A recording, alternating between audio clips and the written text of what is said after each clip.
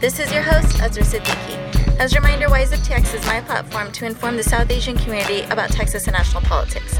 You can find us on all forms of social media such as Twitter, Instagram, Facebook. Our handle is at WiseUpTX. Check out our website, wiseuptx.com, and listen to our podcast segments on Stitcher, TuneIn, Google Play, iTunes, and last but not least, they are aired on Monday mornings on Coffee Mornings with Aisha on Radio Azad. Remember, everyone, let's get educated, let's get wiser, and let's start giving a hoot. All right, folks, as you all may know, the Texas legislative session has ended, and we hope to give you all a legislative recap at our next podcast. But first, we want to talk to y'all about the environment. We have an excellent interview with the founders of Our Daily Planet, and we're here to talk to y'all about the environment. It's been really big on many progressive agendas and for many of the 2020 presidential candidates. I mean, we hear so many different terms: climate change, global warming, the Green New Deal. What do they all mean? Well, we're going to chat with Our Daily Planet founders who are going to help us unpack these words and how the environment literally impacts almost everything in our lives, such as the economy, food, the current refugee crisis, and that's just to name a few. We also discuss how we can also initiate conversations about the environment with our family members. Just a little bit about Our Daily Planet and the founders. You can access their website, www.ourdailyplanet.com, and sign up for their newsletter, which they will send you every morning just a little bit of news about the environment. The two founders are Monica Medina and Miro Corena. And Monica was the former Deputy Director of the Environment Program at the Walton Family Foundation, the Senior Director of Ocean Policy at National Geographic, the Principal Deputy Undersecretary of Commerce for Oceans and Atmosphere at the National Oceanic and Atmospheric Administration, where she led efforts on Arctic conservation. She has also been an advocate for conservation causes. Some examples include conservation efforts for whales and elephants, funding for our nation's weather and climate science, protection for areas like Yellowstone National Park, and undersea mountains in the Atlantic and Pacific Oceans, and BP accountability to clean up the Gulf of Mexico after the Deepwater Horizon oil spill. Miro began her career working at the World Resources Institute's Corporate Partnership Division. She then joined the Pew Charitable Trust's newly formed Philanthropic Partnership Group. She eventually came to the American Chemistry Council, where she helped shape the direction of their value chain outreach division to better connect with consumers and downstream partners on the sustainability benefits of chemistry. She has spent the past decade working on climate change and sustainability issues for government, NGOs, and industry.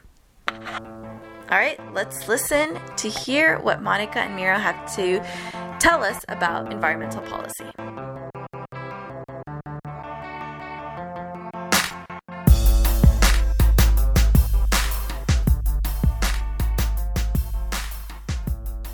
Thank you so much for joining us today, Monica and Miro. How are y'all?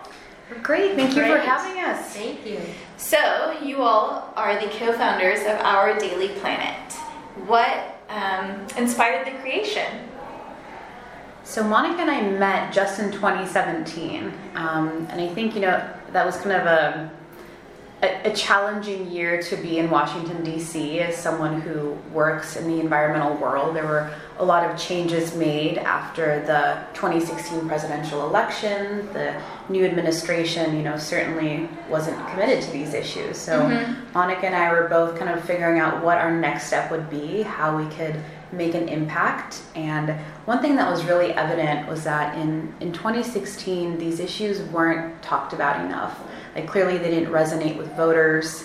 And, I think if you have an earnest conversation about climate and the environment, it's clear that if you care about the economy, if you care about national security, if you care about immigration, healthcare, the environment is deeply connected to all those issues. So I think that was kind of our inspiration, is to really have a conversation with Americans about these really important topics, break them down, make them digestible, provide resources if people want to learn more, and hopefully start having that dialogue. So the environment isn't just seen as something that only a certain percentage of people care about, or it's like you have to live in California or Vermont or New York. It's for all of us, and it's really affecting everyone who lives in this country. So that was kind of the motivation. I think the thing that I really wanted to do was something entrepreneurial and do something new and different in my career. I've been in government and in the private sector and in nonprofits, but I'd never done anything entrepreneurial. So that's a side of this that's really fun and interesting for me. And as Mira said, we wanted to change the conversation about conservation, to make it easier for people to get the news and to understand it. So we have a section in our newsletter called Why This Matters. On every story, where we give it context and explain some of the backstory or some of the things that might be more subtle or deeper in a newspaper article. We pull that out and put it right up front. So we usually digest a news story in 1 or 2 or 3 sentences, and then we go right to why it matters. So we think that's a really powerful way to help people learn about these issues. And we wanted it to be accessible on their phones. So our email newsletter is intended to really be able to be accessed wherever you are. Oh, okay. I like how you guys talk about the digestibility of it, because I think that kind of runs parallel with what Wise Up Texas is doing, is that government is so convoluted. Nobody has any idea of how bills really get passed, how things work. And digestibility is one of the main things that I think all of us are trying to strive for, because unless you work in that sector, it's really difficult to kind of discern all the little things and the major impacts it really makes on your life. So you had mentioned earlier, Miro had mentioned earlier about, with President Trump coming into office and kind of the environmental policies that or no policies that have occurred from that. And I wanted to ask, would you mind expanding a little on how you feel the environmental policies have changed under the Trump administration, and what are the impact of them? Right. Firstly, this administration doesn't acknowledge that climate change is occurring because, we as humans were burning fossil fuels and we're causing it to change. So I think that's really important, and that's kind of, I guess maybe a simple answer, but if the leader of the free world doesn't acknowledge that fact, then, how policy frameworks fit into that, I think become really difficult. And as we've seen since President Trump has come into office, with Hurricane Harvey, the impact that it had, and evidence showed that because the Gulf of Mexico was so much warmer, that it allowed the hurricane to sit and just rain, and we're going to keep seeing that. An entire town in California was burnt off the face of the earth.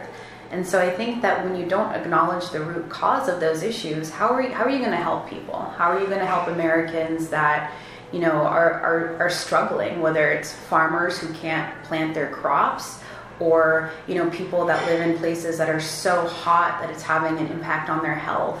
I think that the president really drives the kind of tone and tenor of our nation, and if you don't acknowledge this big problem, regardless of how you think it should be solved, right? I think that's a really big problem, and that's hurting Americans fundamentally. I come at it as a mom, and for me, the rollbacks of the regulations that Trump's putting in place and the things that he's stopping funding, like there's a small little amount of money. It's not anything that really impacts anyone's taxes. It's a tiny amount of money that's spent creating centers so that we can study the impact of pollution on children and on the elderly. Right. And Trump's decided to defund that. So we just won't know. It's not just that people will be harmed, but we won't even understand what the problem is, because he's cut the funding for that, and he's rolled back the regulations that were in place that were protecting people from things like asthma. So for me, and I have asthma. I take a pill and 2 inhalers a day for it. Totally understand. My daughter has asthma, and that's how I got interested in this. And it's a huge problem in this country. People think, our air is so crystal clean, and the president says we want clean air. But he's the first person to want to pull back on the regulations, and his emphasis on coal and coal-fired power plants is really being very detrimental, not just for greenhouse gas emissions and climate change, but just basic public health. So for me, environmental justice and pollution and sort of the ways that we've gone backwards in this country in his time, and then just over time, we have loosened up, and we need to put an emphasis on conservation and environment again, because it's hurting us. Yeah. So I know that the Democrats have filed legislation called the Green New Deal. And do you mind giving us a broad overview of what the Green New Deal is about? And also, because we have like a gajillion Democrats running in the presidential primary, how do you feel some of these candidates, I don't expect y'all to go through all like 25 of them, but You cover the top ones. kind of cover the top ones on what their stances are in regards to the Green New Deal. And I would also love to know what y'all's opinion is, if you think the Green New Deal is great or not. Sure. Well, I'll start by saying that the Green New Deal, isn't a piece of legislation. It's really an idea. It's a roadmap. It was created by Senator Ed Markey of Massachusetts and Congresswoman Alexandria Ocasio-Cortez of New York, and it really lays out of how we change our society and our systems so that they work for people. So how do we address poverty and not just climate change? So really kind of creating an economy that works for everyone. A lot of the components are, investment in renewable energy, investment in people. The Green New Deal talks about a jobs guarantee. So, kind of taking it a step back, during the original New Deal, there was something that President Roosevelt created, that it was called the Citizens Conservation Corps. And so that allowed people struggling with employment to work, on our national parks and creating all sorts of infrastructure, and employed a lot of people. So kind of getting back to those types of government jobs creation programs. And, I think as we've seen the Democratic candidates when they put out their climate plans, so Beto O'Rourke, former Vice President Joe Biden, Elizabeth Warren, Jay Inslee, they've echoed the Green New Deal a lot. And I think they're for it. I don't know if they're for all the components. Okay. So for instance, they might not be of the position that the government is going to be the primary driver. They might think that it's going to take public-private partnerships. Or the Green New Deal, I think, wants elimination or wants to reach 100% renewable energy use by 2030. And other candidates have laid out, kind of different timelines for that. So whether it's 2045 or 2050, 2030. So I think that they agree that we need to radically change how we power our economy to ensure that people aren't getting sick as a result of us burning fossil fuels, that the poorest people aren't paying the price for the rest of us having the convenience of single-use cars and or single occupancy vehicles and whatnot. But I think that all the candidates agree with the basic tenets of it. So yeah, I think most of them have actually come out and say they support it on the Democratic side. Yeah. Because it's just a framework, like Miro said. It's not a piece of legislation per se, but it does address every aspect of the economy, from agriculture to transportation to manufacturing, and sets out a goal that it become carbon neutral. And so it kind of intertwines the economy and the environment and how they impact each other. And they are intertwined. And the narrative that the Trump administration and Republicans often use is that the economy and the environment are opposed to one another. They're in tension with one another. If you have a strong economy, you have to roll back every regulation and forget about environmental costs and pollution. We don't agree with that. And the Green New Deal emphasizes that that's not the case, that you can create higher standards for pollution control, for energy efficiency, and those things drive innovation and create more jobs for the future, things like solar and wind. And I think the thing that I would add to what Miro said is that the thing about climate change is it is a huge issue. It's a huge, urgent issue. It's not just change. It is an emergency. It is a crisis. And it's not that we see all of it happening at once today, although we see plenty of the impacts happening today. But when we think, if we magnified those impacts and they kept happening in increasing amounts, by the time we get to 2050, you can only imagine the kind of chaos that our whole civilization will be in. And so we need something really big to try to change our ways, because what we're doing now and sort of the business as usual way of going about kind of progress isn't going to change things enough to actually make a difference. So that's why the Green New Deal is both ambitious and maybe a little bit scary to some people, because it sounds so big. It's and like it sounds so government overhaul of a system. Right. And to some extent, it is, but it's an opportunity. And what people don't think about is, if we don't change, what's that going to look like? What's that future? And it's a pretty frightening one. If you think about more hurricanes, more fires, more disease, and the fact that other countries will be advancing technologies, building solar panels and driverless cars. And if we're not doing that, we'll be the countries in the back seat. We'll be the ones who are being, outplayed, outmaneuvered, out-earned by all the rest of the world. And those are the two fastest growing jobs in our nation right now, is a solar panel installer and a wind turbine technician. So we're already seeing that this future of clean energy is going to be where the jobs are. That's where our future is. And I think the Green New Deal really kind of, sets the path for us to embrace that and really go down that path as a nation. And as Vera said, it's not that different from what we've done in the past. We've done big things like this in the past. Mm-hmm. The way we have power in lots of parts of rural America is because the government came in and electrified it. We put in the power lines and we created the infrastructure to have power in places like Appalachia. And now we have to make it clean power. Yeah, and I'm going to kind of go off on a Texas tangent. Yeah, sure.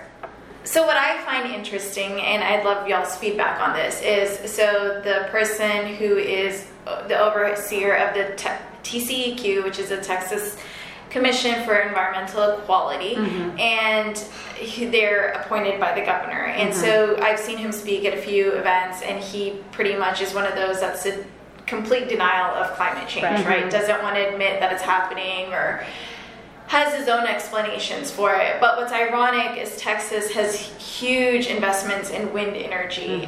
You go out to West Texas or anywhere else, like you see the windmills everywhere. I'm not sure how big we are in solar energy, but from what I understand is we're starting to grow. I know they're trying to get some tax exemptions if you buy solar panels. So I've seen that lobbying effort happening in the Texas House and Senate. I'm just kind of confused as to how, I guess, it's Republican run majority, how they it's like a paradox to me that we know that these investments are being made. The government continues to make these investments on a state level, and yet you have someone in the TCEQ trying to deny climate change. I mean, I'm just curious as to what your thoughts are on that, because I find that very interesting. I think you also have to see the industries that they're protecting at the same time, which in Texas, fossil fuels are a big component and a big part of the history of Texas. So I think that, that gets challenging. Well, and the thing about Texas is after the 80s, with the oil pretty much like just going downhill with the economy tanking. Texas has, coming from the comptroller's office, we've diversified our economy to way more than just oil. Exactly. So, I mean, I understand that perspective that, there is still some protection of the fossil fuel industry, but I just find it interesting that having Republican leadership, that there has been such an investment in wind energy when you kind of see what's happening in the presidential, in the White House. I find it really confounding because the president has just made merciless fun of wind power. It causes cancer. It causes cancer. Absurd. That the sound is somehow annoying, and that kills birds. Kills birds, which we didn't realize he cared so much about. and I have 2 pet birds, so I was surprised about that too. And also that it isn't reliable. So like if the wind isn't blowing, you can't turn your television on, which is one of his really more outrageous lines. But it is such a big growth engine for our economy. It is surprising, given that they are so determined to show their how they've grown the economy. But it's just, you know, they're opposed to it. They just don't. They would rather see old coal plants continue and have us frack and frack and frack. And pipe that natural gas and export it, then have us conserve our own resources, and then grow and build these new businesses. Yeah. But I think, you know, I'd like to be optimistic and think that kind of paradox is limited. So if you see what's happening in Iowa, they're another huge wind state.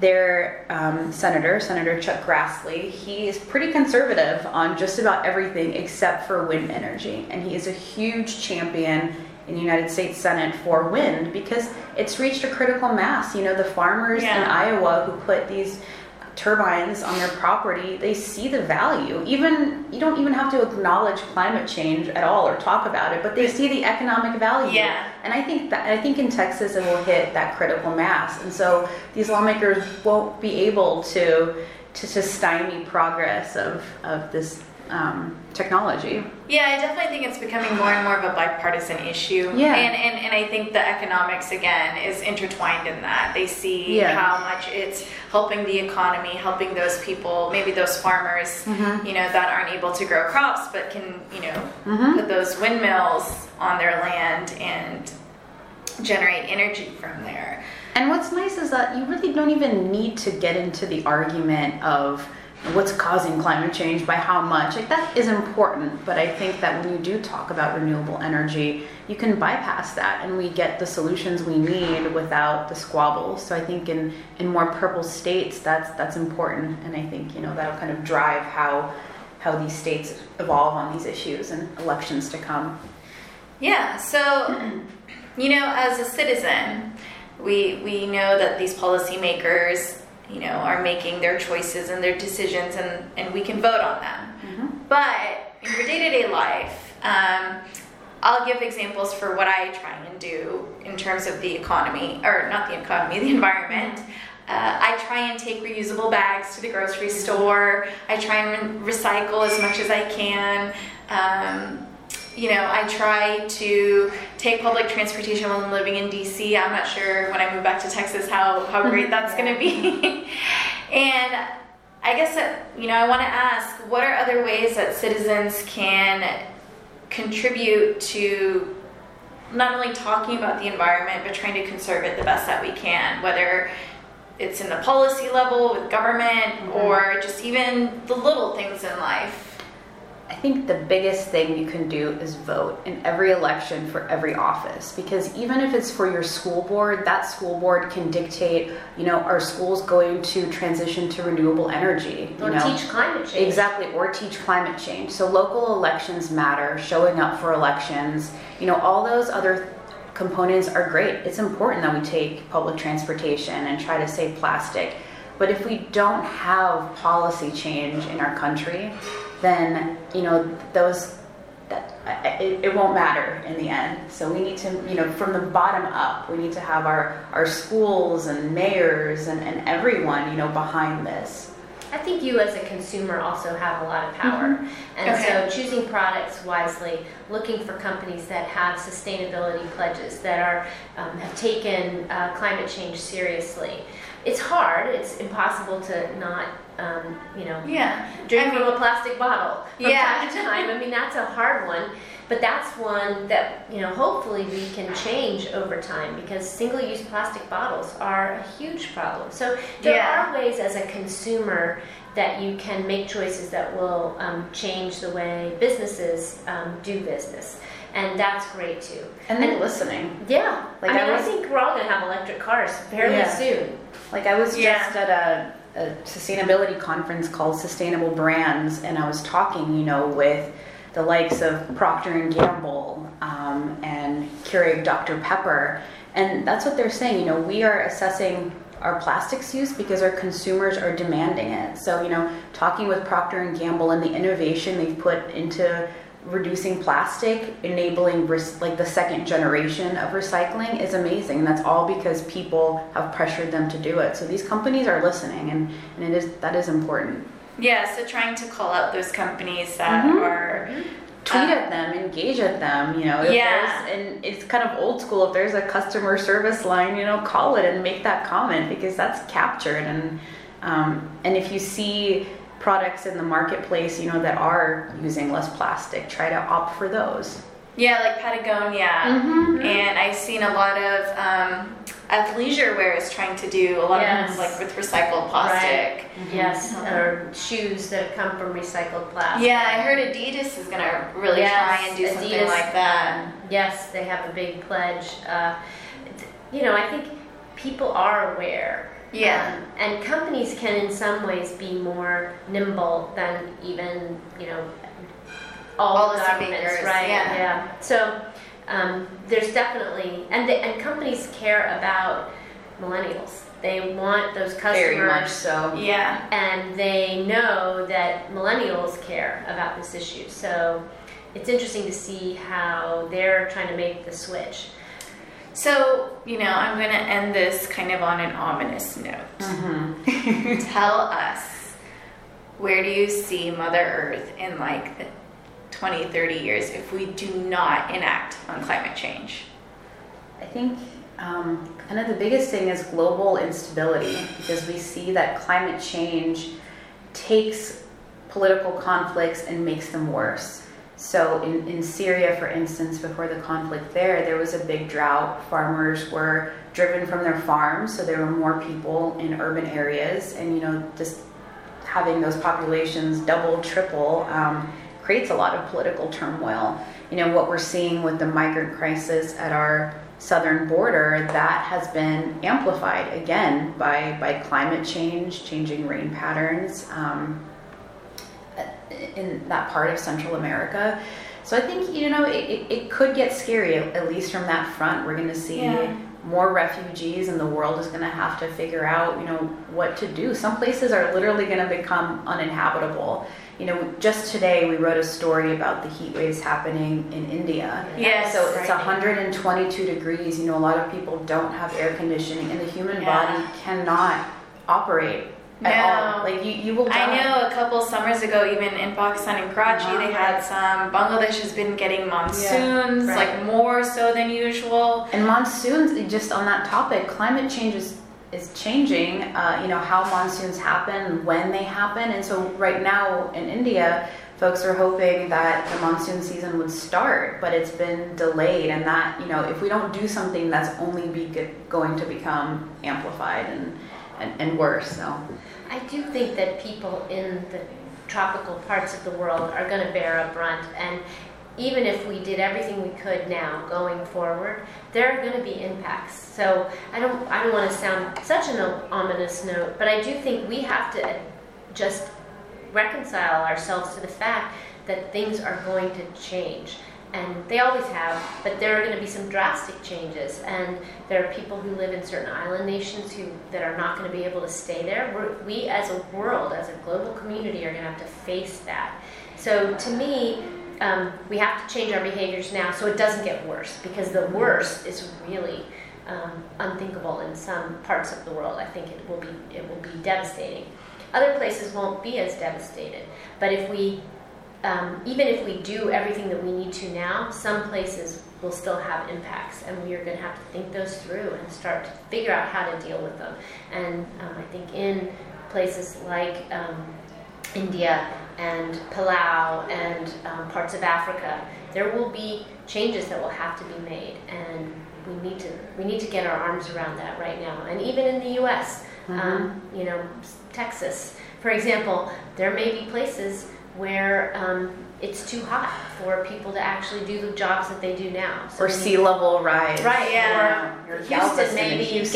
Yes, maybe on Yeah, water. Houston's like on a swamp, right? And we never know, like we hear like water levels may be rising. I know coming from Texas, I remember in 2014 and then 2011, the summers there were just horrible, like multiple, and I think even this past summer in Austin, it was like multiple days of triple digit heat. Right. And I know in Texas, we're kind of used to maybe like having a week of that, but not like month or like 6 weeks. Right. And the human body, I mean, that your heart can't handle that stress. Heat is one of, if not, I think heat waves kill more people than any other extreme weather just because it's so lethal. Yeah. So, and we're gonna, and kids who are exposed to extreme heat as well, you know, their bodies have problems developing. So, but you know, to take it to a positive place, we're the last generation that can do something about this, and we can, you know, but we have to act quickly, and we have to, you know, talk to our families, and you know, if you know someone that might not acknowledge climate change or might be skeptical, have an honest conversation. You know, you don't need to be holier than thou or bombard them with facts, but just say, you know, look what's happening in our community. You know, maybe let's talk about that. What does that mean? What kind of a future do we want? We have the ability to do something about this. We do as a species. Yeah. I mean, on a personal level, I would think, you know, South Asian parents are exceptionally great at guilting their kids. It is a trait. It's a parent trick. No, but I think South Asian parents have it on another level. Yeah. And so I've kind of reverse psychology that to my parents, because they love to buy water bottles at Costco. They'll buy bulks of them, and I bought them a Brita filter, and you know, like I use this Contigo water bottle that I carry with me everywhere and refill with water. And I tell my parents, because you know I don't have kids yet, and I'm like, do you want your future grandchildren to live in a landfill? Like this is what you're contributing to, and they're just like, I have to be very dramatic and to really get the point across. But I think it's just even those little conversations, like my parents haven't stopped buying water bottles, but at least they've kind of started using the Brita filter at home, and they take the water bottles out. It used to be the water bottle was out like even in the house. I have that same problem. It's a long journey, but you know, we'll nudge. But at least they're cutting it down at home, which I'm pleased about. So it's progress, but you got to take it a day at a time. Well, thank you so much for joining me today, and I want everyone to know about y'all's wonderful website and how they can keep in touch with y'all to stay informed, so you can wise up on environmental policies. Absolutely. We're at www.ourdailyplanet.com, and we're on Instagram, and our hashtag is @ODP News. So you can sign up there, you can follow us on Twitter, sign up for the email, and we cover Texas a lot. You know, there's a lot happening there. We do. And you guys are a great state with, you know, a lot of innovation and good ideas, and I think young people. And you're part of the future that's going to be responsible for this change. So and we hope we can just help a little bit. So www.ourdailyplanet.com. Please sign up. It's a daily newsletter. It's 5 minutes. We say it's the best 5 minutes of your morning. You'll get all the news plus analysis that makes it easy to understand. So we hope to make our newsletter the thing to read on environment. Perfect. Thank you so much. Thank you. All right, folks, that's our segment for today. I hope you all attained a better overview about environmental policy and the steps you can take to preserve and protect Mother Earth. Remember, everyone, let's get educated, let's get wiser, and let's start giving a hoot. Until next time.